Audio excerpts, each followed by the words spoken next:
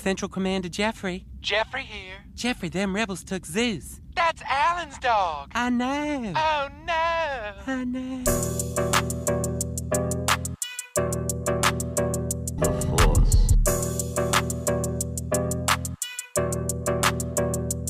It's a trap!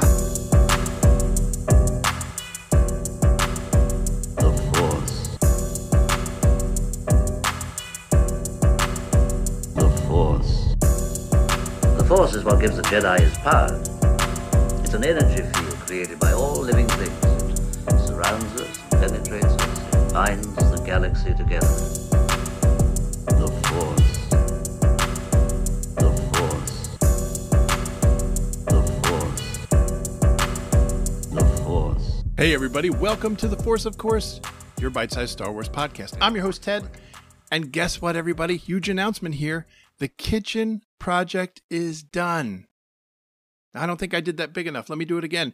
The kitchen project is done. Too much? This project's been going on for months, and quite honestly, I'm so freaking glad it's over. But it looks incredible. It looks so much better than we ever could have expected, and we're just in love with it. Okay, I hope everyone had a safe and happy New Year. Speaking of safe, I know at least where I work, COVID is going nuts. Like, positive testing is spiraling out of control, so everyone be safe. So there's a bit of a format change for today. We're going to skip the Force, of course, news of the week. No. We're going to skip it. I guess because Book of Boba Fett is up and running, there's really nothing else anyone wants to talk about, so there hasn't been any news released, really. So we're going to skip that. This week's episode is going to be a bit shorter than normal, even because, like I said, work is nuts with COVID cases spiraling. I don't have nearly as much time to prep. I don't want to just bullshit through a show, so we're going to keep it a little shorter than normal, but there is still quite a bit to talk about. First and foremost, how about the reactions to Chapter 1 of the Book of Boba Fett? A lot of people are disappointed.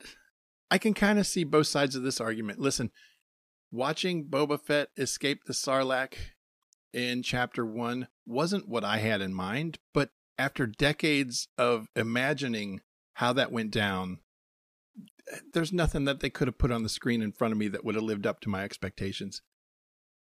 But we did get the story, so let's just be happy with what we got. Can we do that? Probably not. Manage your expectations.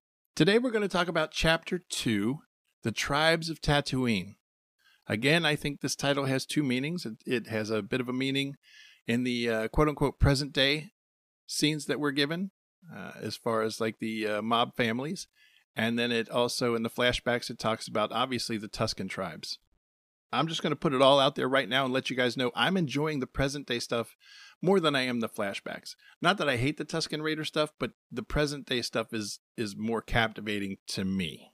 So I'm not going to break every scene down, but there are things that I want to talk about. The first thing is the opening shot of Fennec Shand taking her captive back to Jabba's palace. I just think that shot was beautiful. We get to see the door open, like that huge door. We get to see that again. And that gives me a thought. Hold on. How long do you think I'm going to call it Jabba's palace? Or Jabba's throne room? Probably for a while. Anyway, so they've got the captive and they're trying to get him to talk, and he won't talk. 88, the torture droid, says he is of the Night Wind, the Order of the Night Wind, a group of assassins. Order of the Night Wind, that sounds like an 80s hairband. But whatever. This guy's not going to talk. He cusses Boba Fett out in Huttese. So Fennec has the bright idea to drop him into the Rancor pit, which I thought was exciting. I thought maybe we're going to get to see a second Rancor, but there's no Rancor down there. The assassin says the mayor sent him to kill Boba Fett. So obviously, we're going to go see the mayor. And this is where we get to see that Weasley Twi'lek again. I don't fucking like this guy, and I know I'm probably not supposed to, but the sooner Boba Fett kills him, the better for me. My fear is that's not going to happen. So Boba Fett gets his audience with the mayor, and this is all a bit of runaround. The mayor says, well, I didn't send this guy. Clearly, he's not allowed to operate outside of Hutt space. So who do you think sent him? Boba's like confused. So the mayor says, why don't you go back to the sanctuary where Twi'lek Jennifer Beals hangs out and you'll get the scoop from her. Here we go. So Boba and Fennec and the two Gamorrean guards go back to the sanctuary.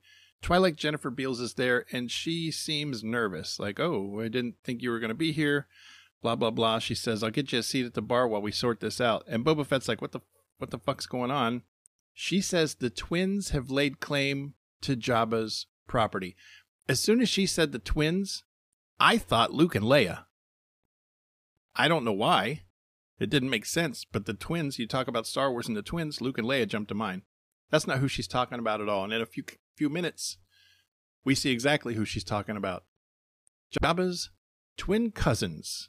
And we don't get their names. It's just a male and female Hutt being carried on a giant litter by a bunch of really unfortunate dudes.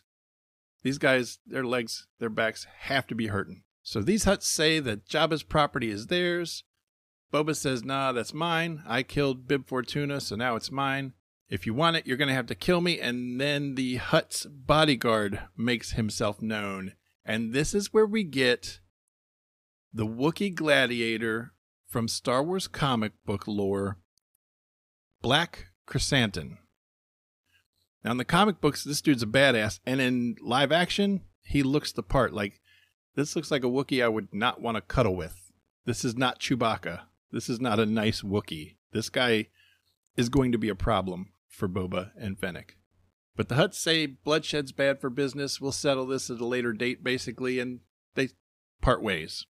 That's when Fennec says something that really caught my attention. She tells Boba, you know, if you want to kill the Hutts, you have to have permission. So this is like a correlation with the real life mafia. If you want to hit a made guy, you have to have permission. You can't just bump off a dude that's known and not expect serious consequences. Whether you're right or wrong in doing it, you have to have permission. And that permission probably doesn't come easily. Now, who do they have to ask permission from? Operating in Hutt space, I would assume it's the Hutt Council. So we may get to see even more Hutts, which isn't a terrible thing because these two twin Hutts are probably the best CGI Hutts we've been given so far. They're not perfect. They're not Return of the Jedi puppet perfect like Jabba was. But as far as CGI Hutts go, they're the best we've seen so far. From there, we go to Jabba's back to tanning bed. And this is where we know we're going to get some flashbacks. And the rest of this episode is flashback. It tells the story of how he's earning his place with the tribe. They're showing him how to fight, their fighting styles. You can tell some time has passed because he's learned a lot of their sign language, I guess you want to call it. And very quickly, we see that there's an issue. We hear a noise, and they see something off in the distance coming towards them. I thought it was going to be like, I don't know, some kind of monster, crate dragon or something. But instead, it's a train. Now, there are issues with these train scenes. This train goes passing by the Tusken land, and we see snipers picking off Tuskens like it's nothing. At that speed, come on. But clearly this train is a problem. And Boba Fett says, you know what? Give me a gaffy stick and a rifle. I'll take care of this train. And they do. And he goes off to this, I don't know, it's like a pub or whatever, out in the desert, small place. And in this pub, we see two humans. And they're a bunch of like Nikto laborers. I don't know what they are, miners, or I have no idea. But the Nikto are getting a little rowdy in the bar, and they're giving these humans trouble. Now, the first time I watched the episode, I didn't have subtitles on, and it didn't click for me who they probably were. But when I watched it with subtitles, it clearly refers to one of them, the female, as Cammy. So this is Cammy and Fixer from a deleted scene from A New Hope. Holy shit, they're really digging here. They are digging for some fan service. I'm not against it. It makes the world seem a little too small sometimes when they do this stuff, but this was okay. Now, just as these Nikto are really giving them a hard time, Boba Fett steps in and takes out the whole lot of them just so he can take their speeder bikes. Now, he didn't need to go inside to steal the speeder bikes. They were parked outside. But neither here nor there, we got to see Boba Fett kick some ass, and I'm all for it. He takes the speeder bikes back to the Tusken outpost, and then we get a long montage of him teaching Tuskens how to ride the speeder bikes. And this is where it kind of flops for me. I just didn't dig it. It was kind of cute, and I didn't need that, but I could look past it. It's fine. Basically, he's training them for an assault on this train, and I get like Lawrence of Arabia vibes with this. I don't know if this is a purposeful homage to Lawrence of Arabia, or maybe I'm just, I don't know, reading too much into it. It doesn't matter. But eventually they do take out this train. A lot of action there. Turns out the train, I thought it was maybe some kind of weird passenger train, but it's honestly like a sort of like a smuggling train where the Pikes are moving spice through the desert. So Boba Fett basically lays down the law and says, you don't pass through here without paying a toll. And the Pikes didn't know that the Tuskens were an issue. They just thought they were savages. They didn't know they were civilized or whatever. I don't know if this is going to come back to bite them, but Boba Fett is like hero of the village at this point. So there you kind of have it. I didn't do a deep dive into like every scene. That's the bare bones of it. I give this episode another 8 out of 10. I like that this was much longer, damn near an hour. We have 5 episodes left. We still haven't seen the dinner party from the trailers. And I had a thought that maybe that's who he has to ask permission to kill the Hutts, the members of the dinner party. But then I remembered Fennec saying that they were all captains of Jabba's. So he's certainly not going to have to ask his own captains for permission. So that's not going to pan out. Hopefully we get that next episode and then we can move on to new product. I have to wonder if the Tusken story is going to come to an end soon. Something bad, I think, is going to happen because he's going to be separated from the Tuskens. But we do get to see him in his black robes. And there's also a weird scene where he snorts a lizard and makes his own gaffy stick. He's on like a vision quest and he goes out and he finds a tree. It's weird. Watch it for yourself. Like I said, 8 out of 10. Pretty good episode. I'm definitely anxious to see more. And I think when we get all 7 episodes, if you watch it as a whole, it's going to be remarkable. It's really going to be outstanding. So let's all just calm down and stop complaining. Okay, let's take this time and go to break. And when we come back, I have a question about the sequel trilogy. Just had a thought. All right, stick around. Snowspeeder to Falcon, my left wing's hit. Emergency landing!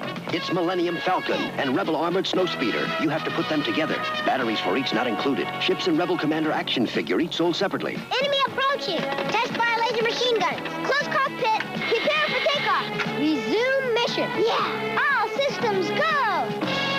Millennium Falcon, a Rebel Armored Snowspeeder sold separately. Action figure also sold separately from Kenner's Star Wars, The Empire Strikes Back collection. Okay, welcome back, everybody. I hope you enjoyed the break. I know I did. I just went up and stood in my kitchen and looked around and was like, oh my God, it's done. Done, done, done. I'm just going to keep doing that. Okay, the second part of the show is going to be brief. I just have something that I need to get out, a thought I had, maybe a question. If anyone out there listening has input on this, if anyone out there can answer this question, if anyone out there is willing to reach out and say, Ted, this is why this happened, I would really appreciate it, because right now I don't understand. Okay, let me explain. Once the Disney acquisition took place, they immediately announced a 3rd trilogy. Fans went wild. We were so excited. The Force Awakens came out, and it was the biggest movie of all time. Love it or hate it, it was the biggest movie of all time. I was ecstatic. I loved it. It had its flaws, yes, but it was new Star Wars. I was really excited about it. I got to see all the old characters, even though Luke and Leia weren't in it long, but I got to see the old characters. They introduced new characters and they seemed fine. And I just knew with the next movie, we were going to dig into those new characters and really, we were going to mold them and shape them and grow to love them. The second movie came. Okay, I'm not going to rehash what happened with The Last Jedi. We all know. Problematic is the kindest way I can describe it. I railed against that movie personally, but I'm trying to make my peace with it. It's a very personal battle. And then as they start gearing up for the third movie, The Rise of Skywalker, there's a lot of talk of this is the end of the Skywalker saga. So Disney's making a very big statement here. What it sounded like to me was, this is the last time we want to hear from you fuckers about the Skywalkers, right? I don't know. Maybe I'm the only one, but it felt to me like, okay, we're going to finish this for you and then shut up. Shut up about it. Shut up about your Star Wars. Rise of Skywalker came out. I did enjoy the movie. It tied up some loose ends. It was rushed. Yes, it was rushed. But I guess it did what it needed to do, even though it honestly didn't need to happen. The entire third trilogy didn't need to happen. But whatever. That's neither here nor there. Out of my hands. During the time of that trilogy, we also got Solo and Rogue One. So Rogue One was set right at the beginning of the original trilogy. Solo, a little bit. I wouldn't call it prequel trilogy. It's kind of in the middle there. And everything that we've gotten from Disney since has been either original trilogy era or kind of prequel trilogy. So we got the Bad Batch. They got the last season of Clone Wars. That's basically prequel trilogy. The Mandalorian and Book of Boba Fett, I consider that original trilogy. Everything they announced, Lando. So Lando has to really be original trilogy because he wasn't around during the prequel trilogy. And I don't see Billy D. Williams in an ongoing series set during the sequel trilogy. So I'm thinking that's going to be set, if it even happens, in the original trilogy era, if not a little before, like Solo. Please, with Donald Glover. Can we make that happen? The droid story, who knows where that's going to fall? Hard to tell. That could be the failsafe here. That could be the one thing that takes my whole conversation apart here. But I'm going to put that on the shelf for now because no one really seems to know. Star Wars Acolyte, that's that's High Republic era. So that's way before anything we've seen so far. Andor, definitely right before original trilogy series. Kenobi, that's bridging the gap between prequel and original trilogy. So I have to ask, has Disney buried the sequel trilogy? Where's the continuation of the story for Finn and Poe and Rey? Are we just done with them forever? Will we never see like a backstory of Kylo Ren or Phasma? I have to wonder if the quote-unquote success of the sequel trilogy has kind of doomed it to be forgotten. Is this going to be something we just never explore again? Because I think that would actually do service for the sequel trilogy if we were able to dig into some of the other characters, if we were able to really tell the story of how they came to be, what made them who they are. That could go a long way to building a stronger fan base of that sequel trilogy. But every release I'm hearing about really has nothing to do with that trilogy or that era. I think The Mandalorian showed Disney where the safe spot was. If you can play in original trilogy era, that's where your largest fan base is. That's where your old fans are.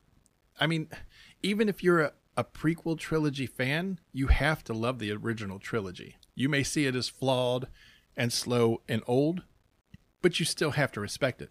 I don't think you can be a sequel trilogy fan without really having love for the original trilogy or the prequel trilogy. So the original trilogy is that common ground that everyone loves, and that's your safe space. So everything they're throwing at us is kind of connected to that era. And that's fine, but I think it's doing a disservice to the sequel trilogy. I think there could be work done there that, at least for me as an OG, could help build my love for that era. It's going to take the right people. Let's get Filoni and Favreau in there. Let's get Taika Waititi in there. Hell, put Bryce Dallas Howard in there. Let's get her busy in Star Wars again. But Disney is doing the fans a disservice by ignoring this trilogy that, I don't know, it seems like they created just to finish off the Skywalker saga, when I thought the original trilogy finished off the Skywalker saga. Anyway, that's all I have. I just wanted to bitch and complain about that just for a minute. Again, if you've got feedback on that, reach out to me anywhere on social media at The Force of Course on Instagram and Facebook. You can email me directly at theforceofcourse77@gmail.com. The music you hear playing me out is by Closed on Sunday. Check them out on Instagram and YouTube. They do some really cool stuff. If you like the show, tell a friend. Word of mouth is really what builds the audience, and the audience is growing, and I appreciate that. Again, this has been The Force of Course, your bite-sized Star Wars podcast. My name is Ted, and as always, play with your toys.